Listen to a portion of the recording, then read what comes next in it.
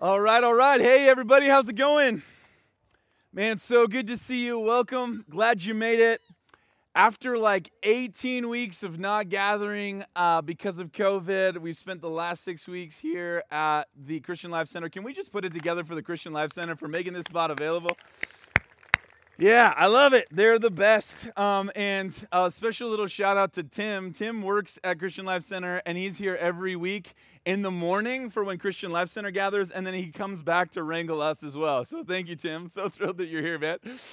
Yeah, we can put our hands together for that too. Hey, if you're new, my name's Andrew, one of the pastors here at Riverbend. We are all about pursuing the presence of God, and one of the things that's been so awesome about this time of recentering, we really believe like the Lord is really setting the agenda for his church. The things that are most critical, most essential are sort of rising to the surface, and we want to stay focused and give God our full and undivided attention. And so that's what we're going to do again tonight. I'm going to be wrapping up our little mini-series on what we've been calling the future of the church. What we believe are the things that are emerging as the most important things for the church of the future. What we believe God's going to be doing both now and into the future. So I'm so glad you joined us for the conversation. Why don't you open with me to Mark chapter 1. That's where we'll get started. And let's have a word of prayer.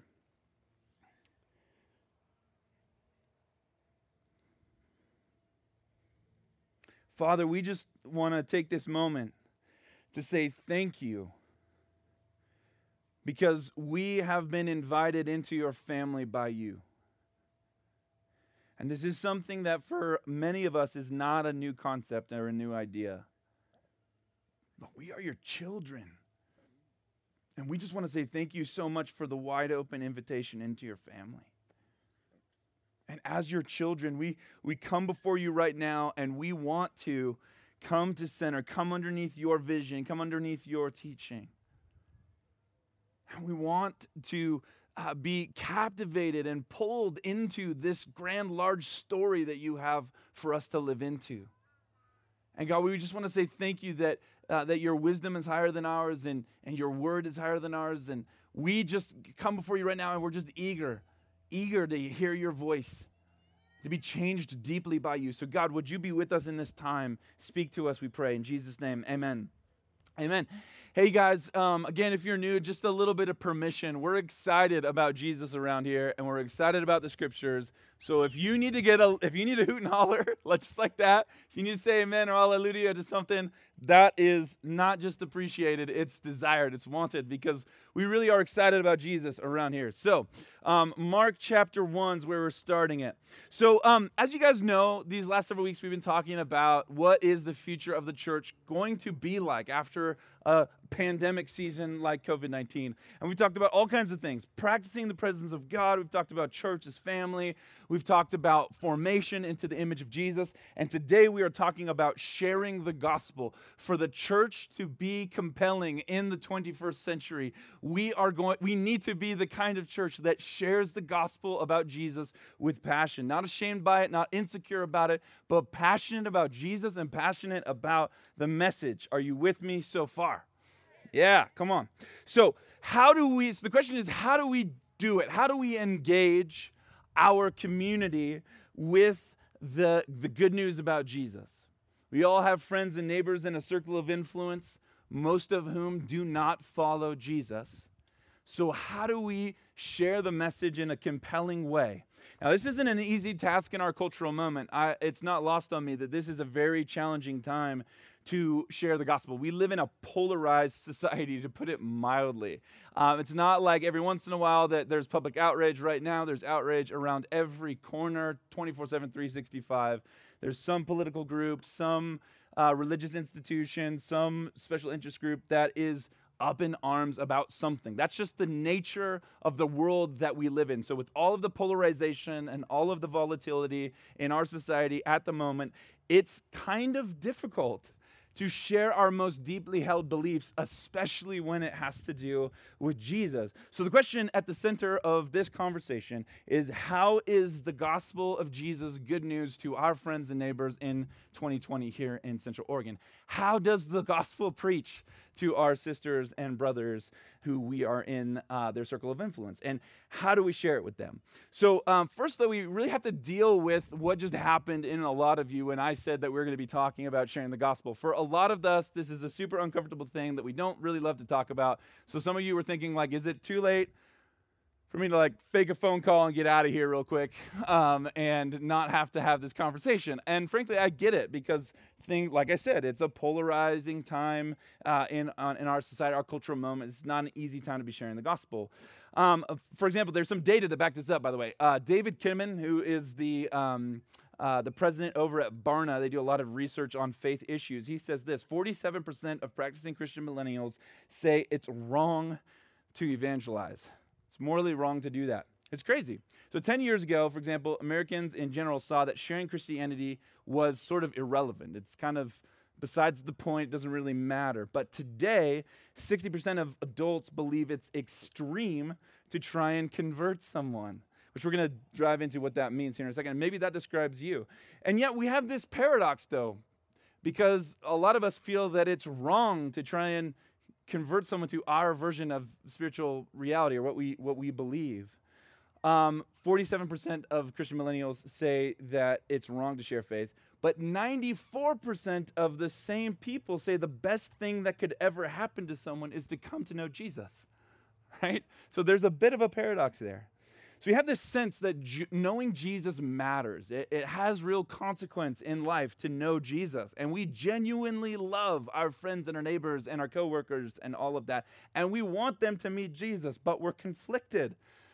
We're conflicted about it. It's uncomfortable for us. And so we don't really know how to share the gospel in a compelling way. So that's the focus. When we're conflicted, what I suggest we do is we go to the scriptures. We go to Jesus. We see what he has to say on the issue, right? That's a good practice. So Mark chapter 1, I had you turn there a minute ago. This is page 1, by the way, of what the Bible calls gospel. It says this: after John was put in prison, Jesus went into Galilee proclaiming the good news of God. The time has come, he said. The kingdom of God has come near. Repent and believe the good news. So one of the first things that Jesus does right out of the gate when he bursts onto the scene in Galilee is that he proclaims the good news. Now, a little bit of history on the words of it here in the scriptures. The word proclaim is the Greek word kerusso, and it simply means to announce or to herald, right? So it's like pre-Twitter way of getting the word out, essentially. And what he's proclaiming is what is in Greek the euangelion, or the good news of God. And the idea on this, you guys, is simple enough. Many of you are probably already familiar with this concept. The idea of good news is just Jesus out in public, getting people's attention and making the announcement, hey, good news, the kingdom of God is here. Repent and believe the gospel. Okay, so it's a simple enough idea, but it's an extremely loaded message, even back in Jesus' time, kind of like it is ours today. So in Israel, occupied by the Roman Empire in the first century, this is a very loaded statement, and here's why. There's a story that's baked into this announcement. So Isaiah, who's a prophet who came hundreds of years before Jesus, he tells of a time when Jerusalem is in ruins. The presence of God has actually left the temple, which is a humongous deal to the Jews at the time. And in this vision, Isaiah writes from the vantage point of a watchman who is at the gates of the city, standing on the rubble of Jerusalem, holding out hope that a messenger is going to one day come and tell of the king, the Messiah, making his triumphant return to restore God's peaceful rule in Jerusalem, and then it would spread to the whole world. So that was the vision, the prophetic vision from this time of exile and from this time where Israel is in ruins. Hey, you know what? Maybe one day there's going to be the return of the king, and he's going to restore peaceful rule. And this is what the promise says. Isaiah 52:7. How beautiful on the mountains are the feet of those who bring good news, or gospel, who proclaim peace, who bring good tidings, who proclaim salvation, who say to Zion, your God reigns. This is the prophet's way of saying good news. The kingdom of God is at hand. So if you're an Israelite in Jesus' day and you're under Roman occupation and Jesus' announcement comes and it's like music to your ears, it would resurrect your hope and your longing for Yahweh's reign. But that's just one side of it. The other side of it is this. To the Roman world, this would have been seen as a threat to the empire. Every time there was a new king or a new emperor to the Roman Empire, a new Caesar, what he would do is he would send out messengers everywhere throughout the entire empire to Keruso, to proclaim the euangelion, the good news. There's a new king and his rule is here and he's reigning in peace. And that was something, so this is both something that Jesus is doing, but this is something that the Romans had been doing for generations up until this point, proclaiming the good news that there's a new king. So if you read it from that perspective, Jesus' message is simple, it's profound, but it's extremely polarizing. It's polarizing, just like it is today. It was met with a lot of opposition. N.T. Wright says this, the gospel is not good advice. It's not good advice, it's good news. And the good news is that something has happened, an event has taken place in actual history, and the results of which is the world is a completely different place. So now that Jesus is here, an actual historical event, something has radically changed in the world around us, and we're in a completely new reality now that Jesus is here announcing the kingdom. So here we have another example of Jesus doing this in Matthew chapter 4, verse 23. It'll be on the screen behind me. Jesus went throughout Galilee, teaching in their synagogues, proclaiming the good news of God, or the good news of the kingdom, and healing every disease and sickness among the people. So not only is Jesus announcing the good news of the kingdom, hey, good news, the kingdom of God's at hand, he's also bringing the kingdom with him by demonstrating his power and authority as the king, demonstrating his power and authority over the kingdom of darkness and over sickness and over rebellion and all the rest. The kingdom is here. Let me show you what I mean. So Jesus is on the ground preaching and also demonstrating bringing the kingdom. Amen. That's a good thing. Would you agree? Yeah, it's good. So Matthew chapter 9, Jesus went through all the towns and villages, teaching in their synagogues, proclaiming the good news of the kingdom and healing every disease and sickness. And then, I love this one, Matthew 24, verse 14. This is Jesus talking about an apocalypse or the end of days. And he's saying, this is what he has to say. He says, and this gospel of the kingdom will be preached in the whole world as a testimony to all nations. In other words, my people are going to get the word out. They're going to spread the good news that I am king and that I am establishing my peaceful reign here. One last scripture before we sort of unpack it all together. Acts chapter 1. Now this is Jesus after he went to the cross, after he rose again. He went to his disciples and they were absolutely shocked that Jesus was alive, and he says, peace be with you, receive the Holy Spirit. And then right before he ascends to heaven, he says this to his disciples. He says, a little bit, back up a little bit to verse 6. They gathered around him and asked, Lord, are you at this time going to restore the kingdom to Israel? So in other words, they're saying, okay, so Jesus, you rose from the dead. Are you going to get on with the redemption project that we sort of have in mind? And what does Jesus say? He says, hey, guys, listen, it's not for you to know the times and the dates that the Father has set by his own authority, but this is what you do know. You will receive power when the Holy Spirit comes on you, and you will be my witnesses in Jerusalem and in all Judea and Samaria and to the ends of the earth. This is just the very beginning, you guys, of a biblical framework for what it means for us as the people of Jesus to do the Jesus stuff and share the good news, spread the gospel, right? So here's what we know. Jesus, he's got a message to get out, and as he's walking the earth, he's sharing it wherever he went with power and conviction and in love and with miracles and all of the Jesus stuff. And it was met with super mixed results. It just really was. For some, it resurrected hope in God's promise. For others, it was smacking of rebellion, and they didn't want anything to do with it. But here's what happened as a result of Jesus' announcement. Because of the good news, the world is fundamentally a different place. After he rose from the dead, he commissioned his followers, that's you and I, to keep getting the message out. And since that time, Acts chapter 1, it's been about 2,000 years, not give or take a couple of years, and there has been an unbroken chain. Think about this, an unbroken chain of his followers who have kept getting the word out, empowered by the Holy Spirit, bearing witness to the good news about Jesus. So you and I are direct descendants of that promise and that command from Jesus to the early Christians. Hey, this is what you're about. If you're going to follow me, this is what you're about. You're about getting the word out about who I am and the power that I have. Now, I happen to think that this is an opportune moment, the one that we're in right now, the COVID world, post-COVID world, and sort of, as it's been described, just sort of the havoc that's going through our society at the moment.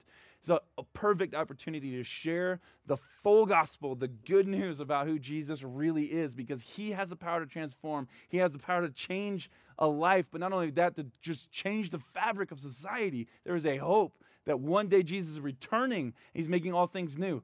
And we are the ones who get to experience that reality of the kingdom in the here and now. So we've got a lot to celebrate, and it's stinking good news. So we're going to get the word out. We're just going to want to get the word out about who Jesus is. Hopefully, we're on the same page here. I hope. So this is how Jesus is taking the project forward. He loves you and invites you into his family, and then he says, come on, let's keep this thing going. There's more people I deeply love that I want in my family. Go tell them about me. That's at the center, that is at the center of our faith.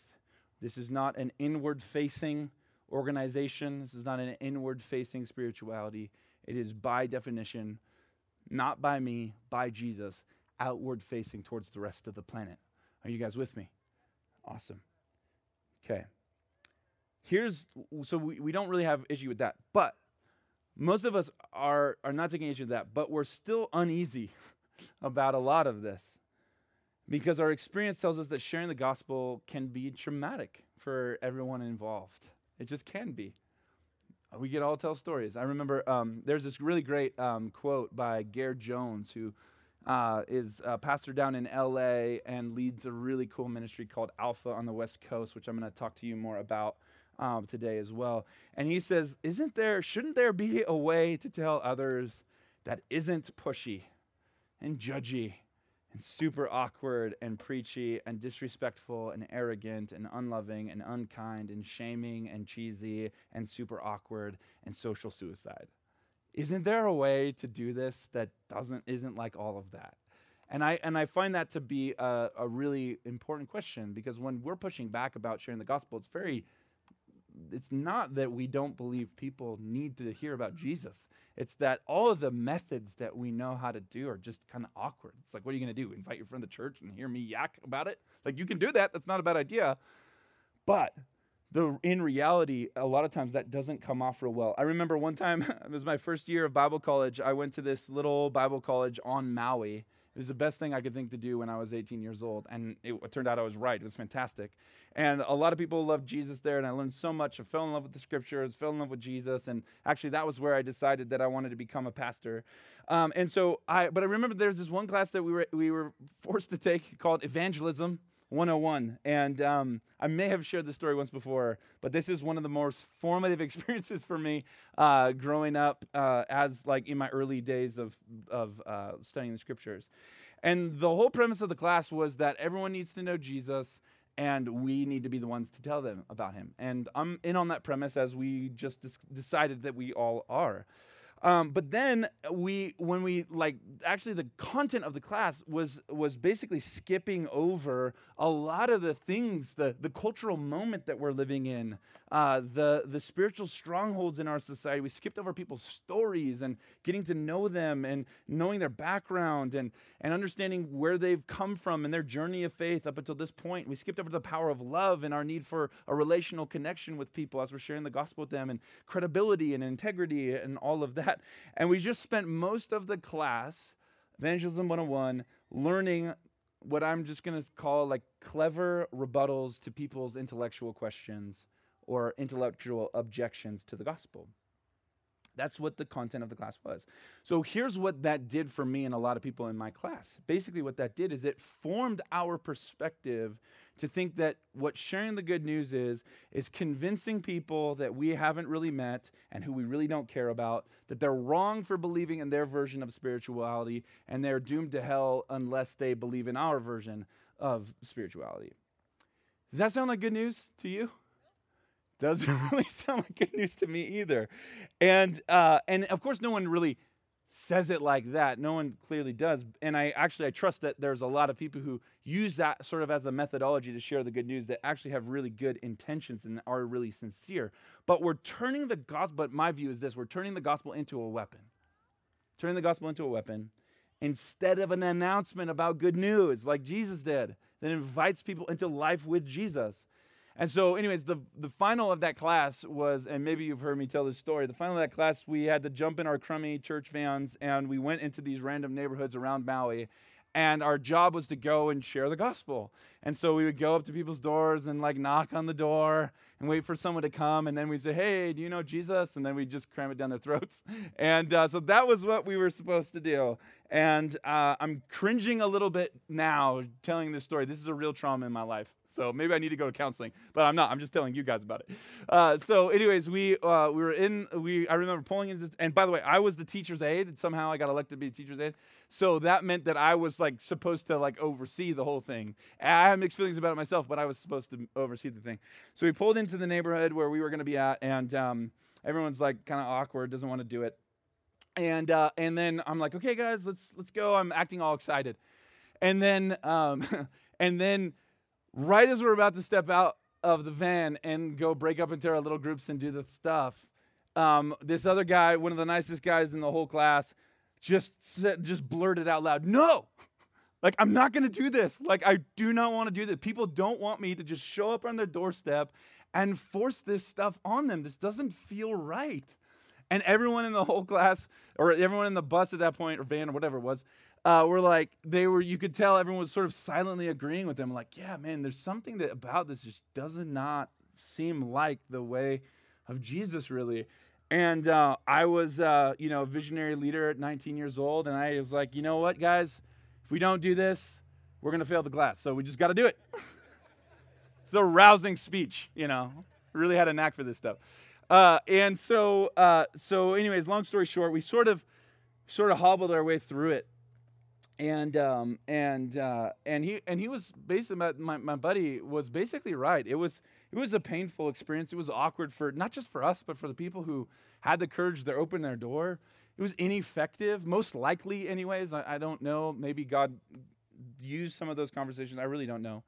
But in my gut, it didn't really seem like anyone was getting any closer to Jesus. In fact, it was probably reinforcing their negative opinions about Christianity more than anything else.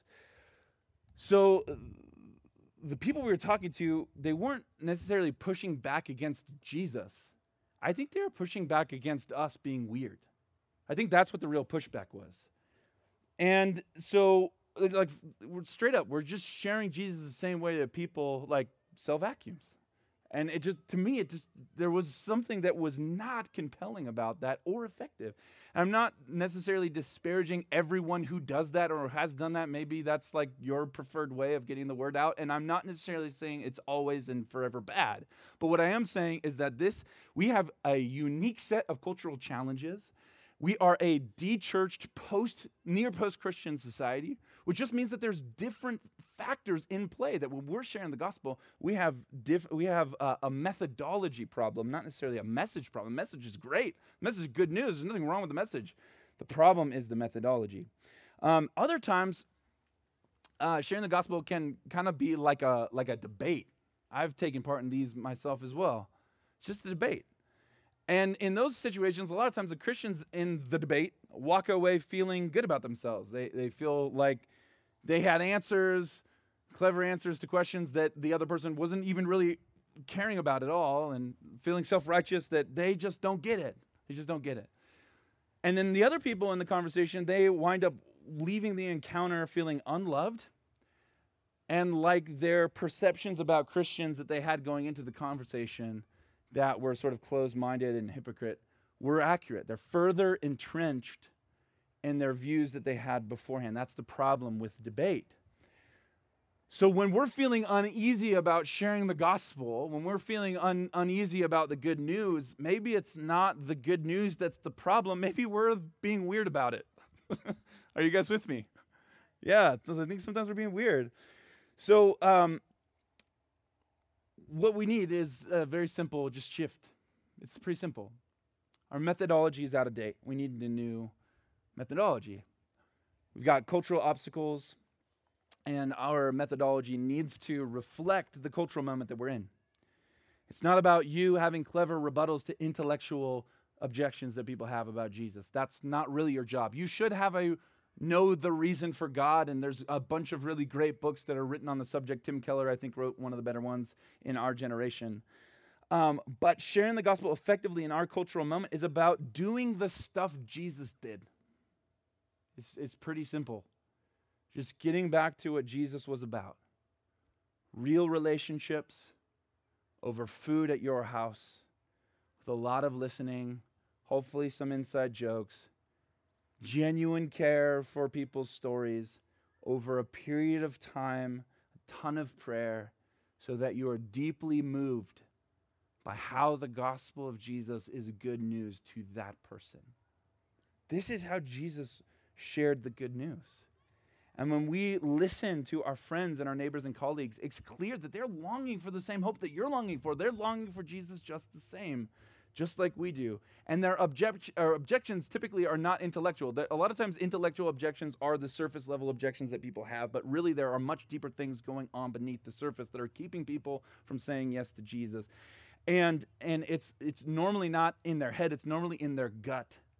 And the objections are about hypocrisy among people of faith, or pain or evil, rebellion, or idols in our culture. Things like that. Those are more commonly, in my experience, is me just speaking from experience, people's deeper objections to the Christian faith. And then once we sort of address those gut, deeper, visceral type objections, what ends up happening is people are really open to Jesus instead. So the way that we have sort of approached this gap between Jesus' way of sharing the gospel and our methodology that we've typically used here in the 20th and 21st century is something that's called Alpha. And Alpha is a program. It's 10 weeks of dinner conversations where everyone is welcome. People can pose any question and they're listened to without judgment. And it's a journey where you invite people into it. It's super, super compelling. And Alpha, you guys, has given me so much hope for the future of the church. Not just us growing old together, which would be fun and awesome, but so much more than that. Welcoming new family members into the mix and seeing us each grow in our discipleship to Jesus. And things are really changing right now, especially right now, COVID moment. Things are changing so much. And I'm not just talking about a pandemic, although that is a big part of it, but it's all of the interworkings of our society are rapidly changing underneath our feet as well. One of our elders and one of my best friends in the whole planet has said that that COVID like accelerates everything by 10 years. And the societal movements that we've been a part of have just been shaken up to the point where they're accelerated to this point in our life. So people may seem at first glance to be to think that Christians are like anti-science, anti-intellectual, and all that stuff. But in reality, people are far more open to talking about faith in Jesus than we realize. Jesus is taboo. He definitely is taboo. Don't get me wrong about that. But tons of people are still ready to engage in faith conversations. Barna, that same group I mentioned before, Dave Kinnaman, they pulled over 1,000 non-Christians on the qualities of a good person to talk to about faith.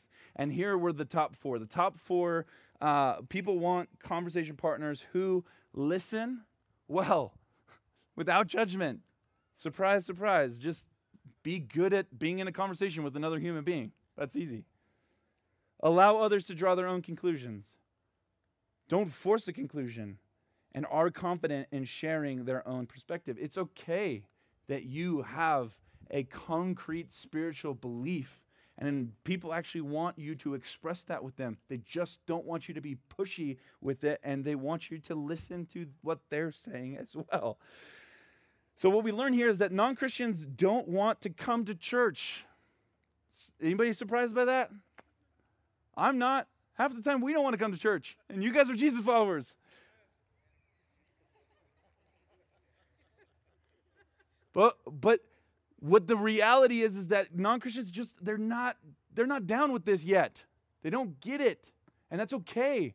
Jesus sent us to go tell them the good news, not that they all got to come here so I can tell them the good news. It's backwards.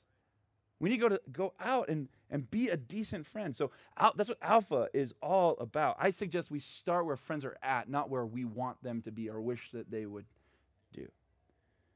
And Alpha, it's simple. It's 10 weeks of dinner conversations where we talk about life, meaning, and faith. And it's really simple. We launched it this January before all of COVID happened. We had this amazing. We started with this big party out at Spoken Moto, and it was super fun. We just opened up a drink tab, gave everybody a couple tickets. My buddy Tano played an awesome set. Wasn't worship, wasn't Christian, none of that. It was just a bunch of people hanging out. And then at a couple different times, people from our team, led by Sierra and Brooke, just got up in front and said, "Hey, listen, we all have questions. We all have doubts. We all wonder about faith. So if you're interested in that, come join us." It's not a bait and switch. It's just come and join us. We'd love to talk with you, and we'd love to listen to what you have to say about matters of faith. And Alpha does this really beautiful job of unpacking these questions over time in a non-judgmental way. And so then what ended up happening out of that was super cool. So I think at the beginning there was maybe 8 or 10 people after the Alpha the launch party at Spoken Moto, which was crazy fun. There's about 10 people like, you know what? You're right. I do want to be a part of something like that. I do want to talk about faith. We're happy about those 10 people.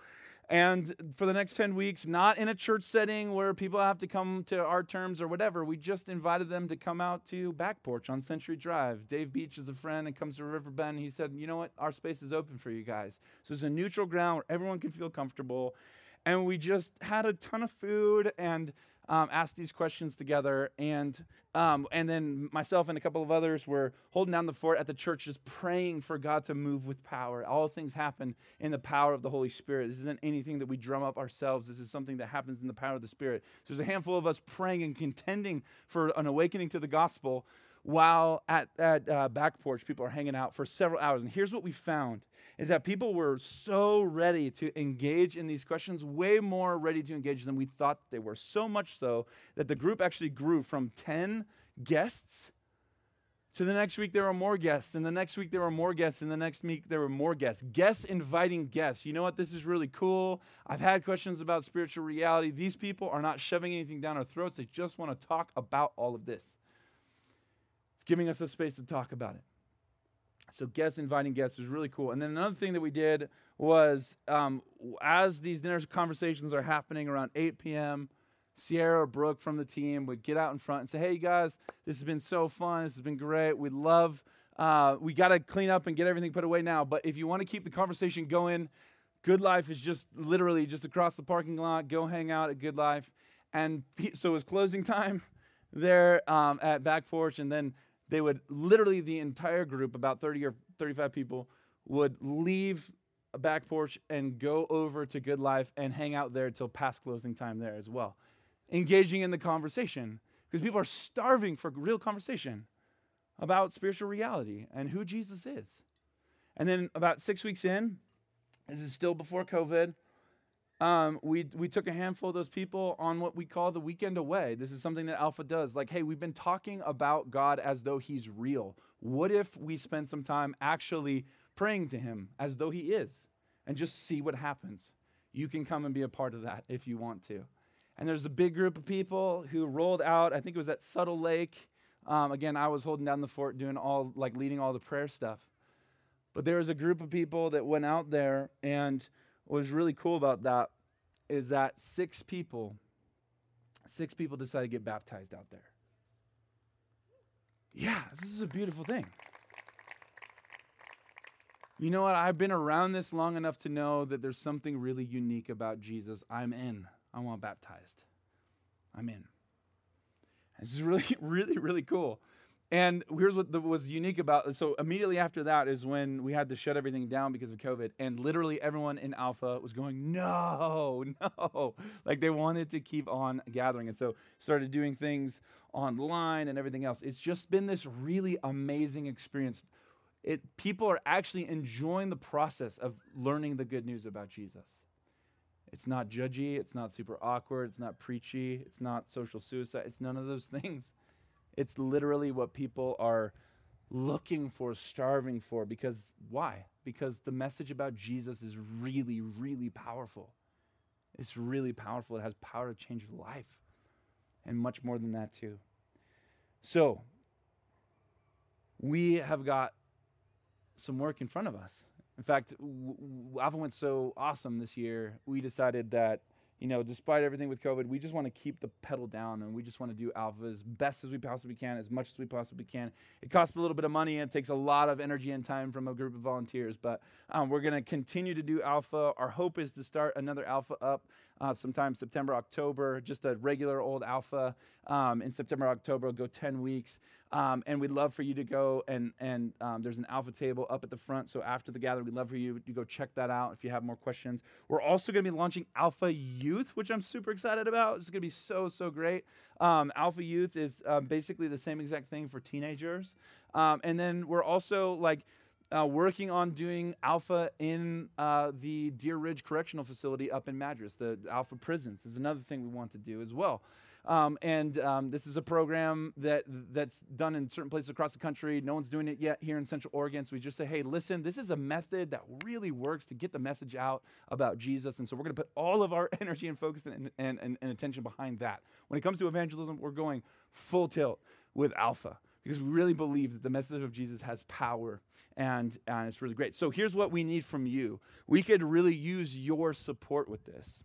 Now, Alpha isn't for just everyone. It is for anyone. Anyone can come to Alpha, but it's one of those things where we really need to preserve a safe place for people to encounter Jesus. So it's not where you go if you like giving a lot of answers. It's where you are able to sit and listen and to say, interesting, what do the rest of you think? And not force your answers onto people. So we do need a lot of you who would be willing to host.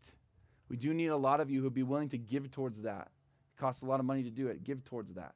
We do need a bunch of you to pray with us as well, that the kingdom would move with power and that there would be an awakening to the gospel. We need each and every one of you to be engaged in one way or another when it comes to getting the gospel out. And then, of course, also to invite your people, invite your friends.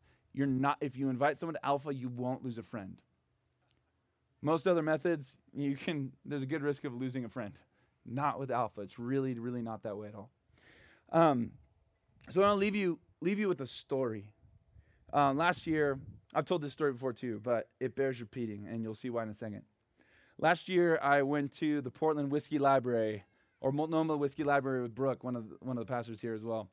And I absolutely, I'm a whiskey fan. I went for a drink because it's a legendary spot. Notice I said a drink, not multiple. But I was hanging out there with Brooke, and we were having the best time. And what ended up happening was we sat down at the bar, and a couple minutes in, there was these two people who were work friends, man and a woman, who came and sat down next to us. And we struck up a conversation. Brooke's a super fun guy, and so they're asking us all kinds of questions. We were asking them questions, getting to know them. Everything was going great. Until the woman in the group asked us, what do you do for work? And this is a question that I've learned to love and hate. But I've also just you don't know how people are going to respond to it, right? So I've just learned, I just go straight towards it when people ask me. And I give them my canned, lame pastor answer, which is this. I go something along the lines of, I promise we're normal people, but we are both pastors, And instantly you could see it in their faces. The guy was like, oh man, I thought these guys were cool. This sucks. And then Brooke, of course, wasn't thrilled that I got him into that situation because he's been in enough of those awkward conversations too. And then the woman was like you could see the anger on her face. You could see the anger on her face. She was, she thought that I was really what's wrong with the world. And you could see that all over her face, that we're a part of the problem. And she grew really hostile right away and started asking us all kinds of questions. Now, the reason why I share this story, the reason why this matters for right now, is because in times like these, you have a decision to make. You have a decision. And I think it comes down to if you are or if you aren't secure in your identity in Jesus. Because if you're insecure, you locked in, loaded, and you start doing all of your defensive moves, your defensive moves. I am not a part of the problem. I am a part of the solution. And I'm not a bigot. I'm not a whatever. I'm not a homophobe. I'm an actual person. You want to get defensive. Go on the defensive. But if you're secure enough in who you are in Jesus, I think that allows you to be a bit uncomfortable and maybe even to be treated unfairly a little bit. I remember feeling very stereotyped in that conversation.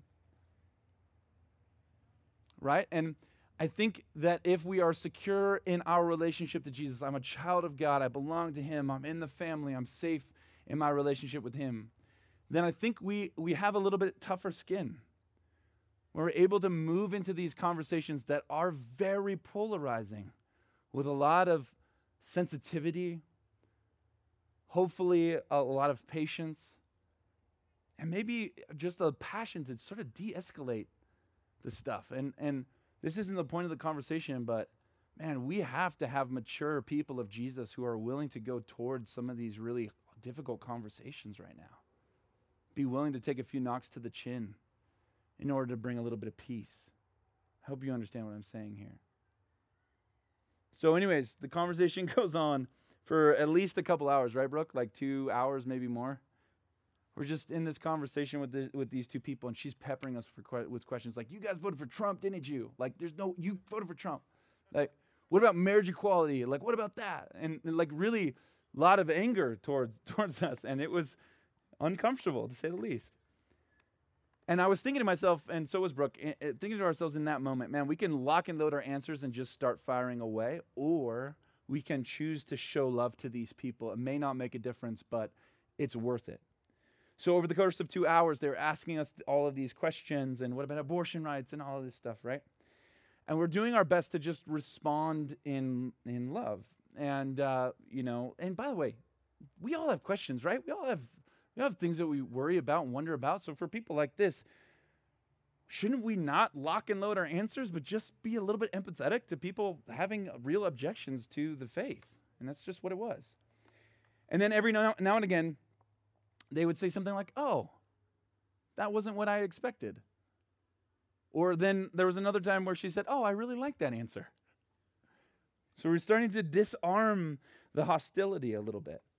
And then as we're continuing to listen, pick up parts of their story, who they are, asking them questions about their lives. And turns out the reason why that woman was responding really negatively to us being Jesus followers was because of some hurt in her past. Go figure. It wasn't a shock to me at all. I've seen that 1,000 times. So she had a really negative experience. And all the while we're sharing and while they're sharing, we're praying for them, asking for the Holy Spirit to show us how the gospel is good news to them. And then, I don't know how long into the conversation, but eventually I just started to get like this nagging feeling that God had a prophetic word for the man who we were talking to. And it was really, this is the part where it was a little bit uncomfortable for me. It felt really risky, but I finally worked up the courage. And I looked him in the eye and said, hey, I don't know if you believe in this kind of thing, but I just believe that God has a prophetic word for you, and here it is. And the dude went white, and his head hit the bar, and he looked up, and then the woman right over, she said, how did you do that? She goes, how did you do that? And I said, this is just how God shows you that he loves you and that he's real, is that he sometimes gives us specific words and things like that. And she was dumbfounded. She goes, I want an epiphany too then. Give me an epiphany. And I was like, well, that's not really how it works, but I could definitely pray for you. She says, no, you can't pray for me. No, I don't want any prayer. And I said, hey, that's no problem. But I used that as my in. And I said, but we are going to pray for him because God is working in his life right now. And so we are going to pray. So picture this. This is the Multnomah Whiskey Library, a vestige of seculars. Our bartender's like, what in God's name is happening over here? We all get up and we move over, and Brooke and I lay hands on this guy, and we're praying for him. And as Brooke is praying, this woman goes, like at a shouting kind of a volume, "Oh my God, you're making me a Christian. I'm becoming a Christian right now." And she couldn't believe what was happening. And there was just something tangible about the presence of God in that moment where God was doing something real in their lives. And it was absolutely incredible. She felt the love of God.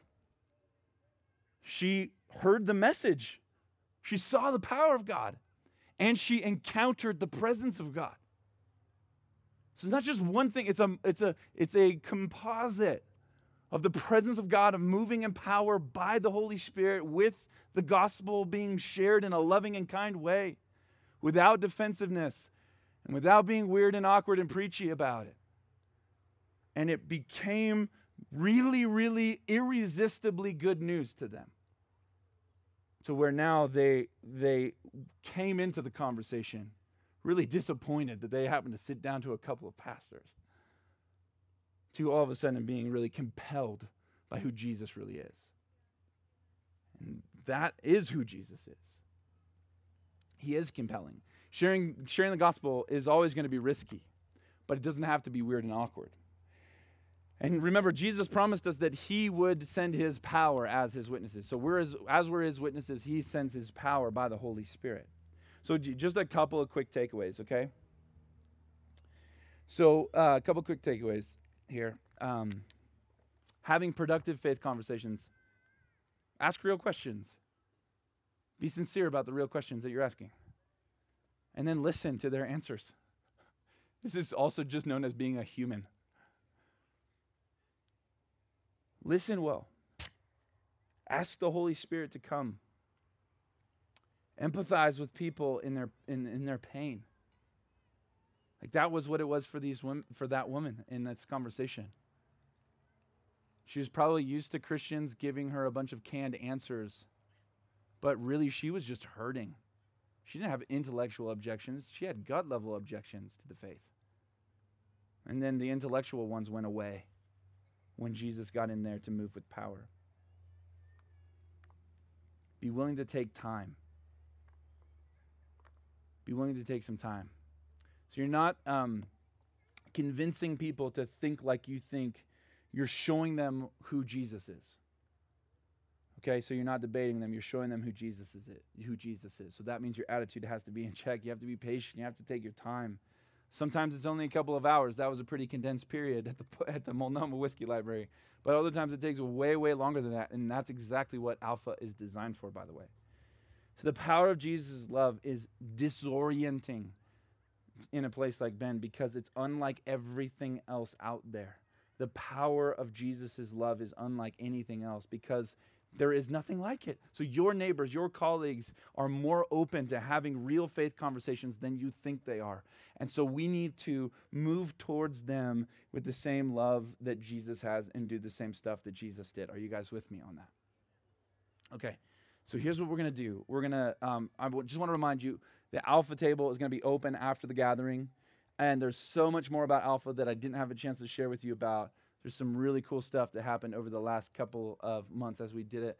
Go talk to Sierra or Brooke or one of the other leaders up there if you want to get involved, if you want to support it financially, if you want to come join me for prayer, if you want to become trained to become a host or a helper, if you want to join Alpha Prisons, if you want to join Alpha Youth, if you want to join regular Alpha, you can do any and all of that. We are open. And we actually really need you to step up and to help, okay? So let's do that. But I don't want this moment to go by without actually seeking the presence of God in that exact same way. Making room in our day, in our Sunday, for God to really move with power. So worship team, why don't you guys come up? We're going to pray.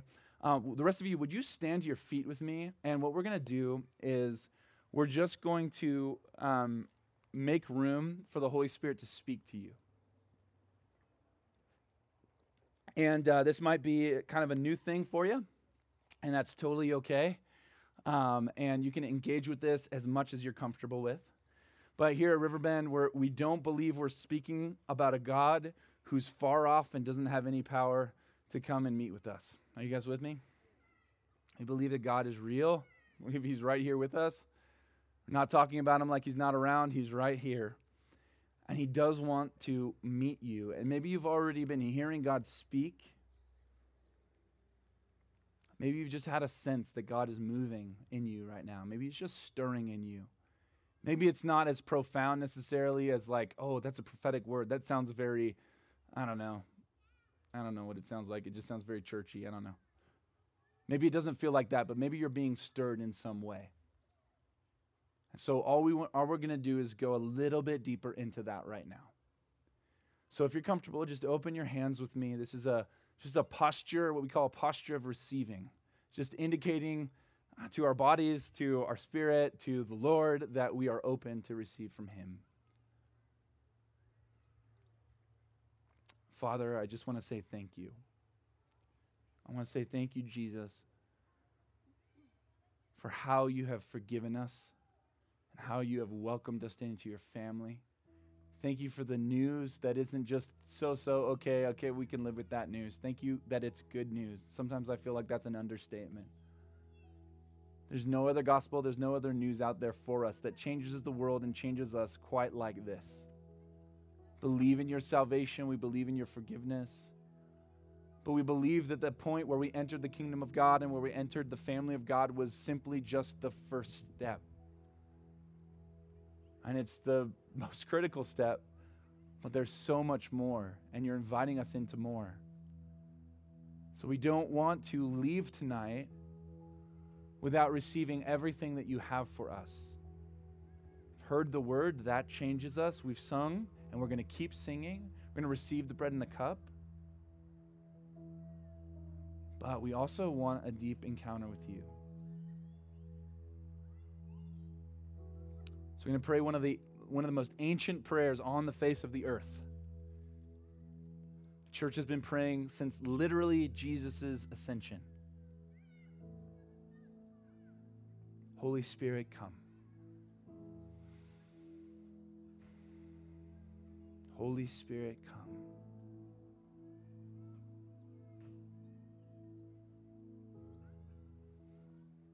Now, what you might notice is that you have a guard up or two. Or you're going, I don't really know. I've been sitting here a while. I'm kind of ready to get on with the rest of my night. Maybe that's a little guard that you have up. It's also possible that you find yourself in a place of spiritual distraction. I just want you to notice as we invite the Holy Spirit, how he is slowly but very certainly sort of pushing those things off to the side. And I just want you to, you don't have to control the situation or do very much at all. You just have to agree with the Holy Spirit. That's a good thing. To let those things that might be keeping you from saying yes to everything that he has for you, is the spirit of distraction, and just agree with the Holy Spirit. It's a good thing that those things go away for the moment. And now we'll pray again. Holy Spirit, come.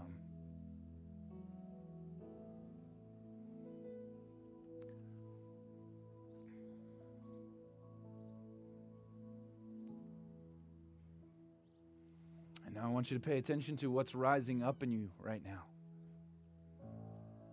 What's coming to the surface. Maybe it's a sense of joy. Maybe it's something different from that. It could be something like fatigue or just like even apathy. Those things are real. Just notice what's coming to the surface. And I want you, in your own words, under your breath or out loud, doesn't matter to me, just ask God, what do you want me to do with this? What do you want me to do with this?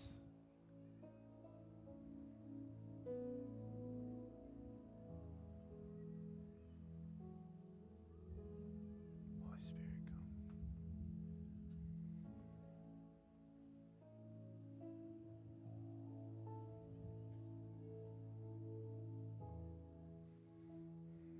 This may sound a little bit strange, but this is the phrase that's coming to my mind right now. It may be for you, or it may just be what I ate for lunch. I'm not sure. But the word is this: are you hungry? Are you hungry? And if I could be so bold, I think what that phrase is all about is, are you hungry for me? Are you, what's waking you up in the morning? What's driving you? What's the thing that is the focus of your life?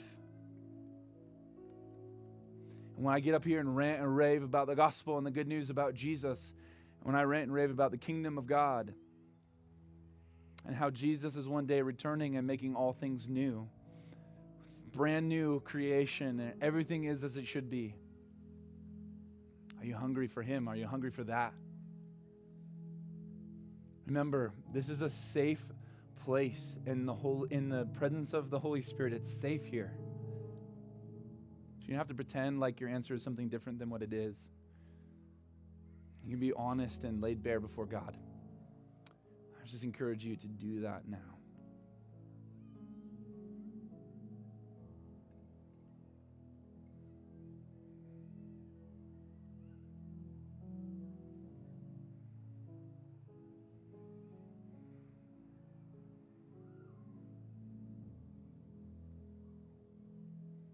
If I can be so bold again, I believe that what God is doing is He's birthing in you a new, renewed sense of passion for Him and for the gospel. He's saying, you know what, I used to think things about God. I used to go through a rote religious experience, but now it's so much more than that. It cannot be contained. I am on fire. I am passionate about Him and the life that I'm now living because of the goodness of God and because of who Jesus is and for what He has done.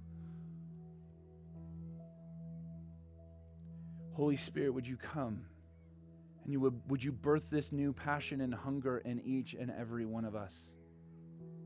And if this is weird for you or whatever, I just want to encourage you to just remain where you are and allow the Spirit to do His thing. You're safe.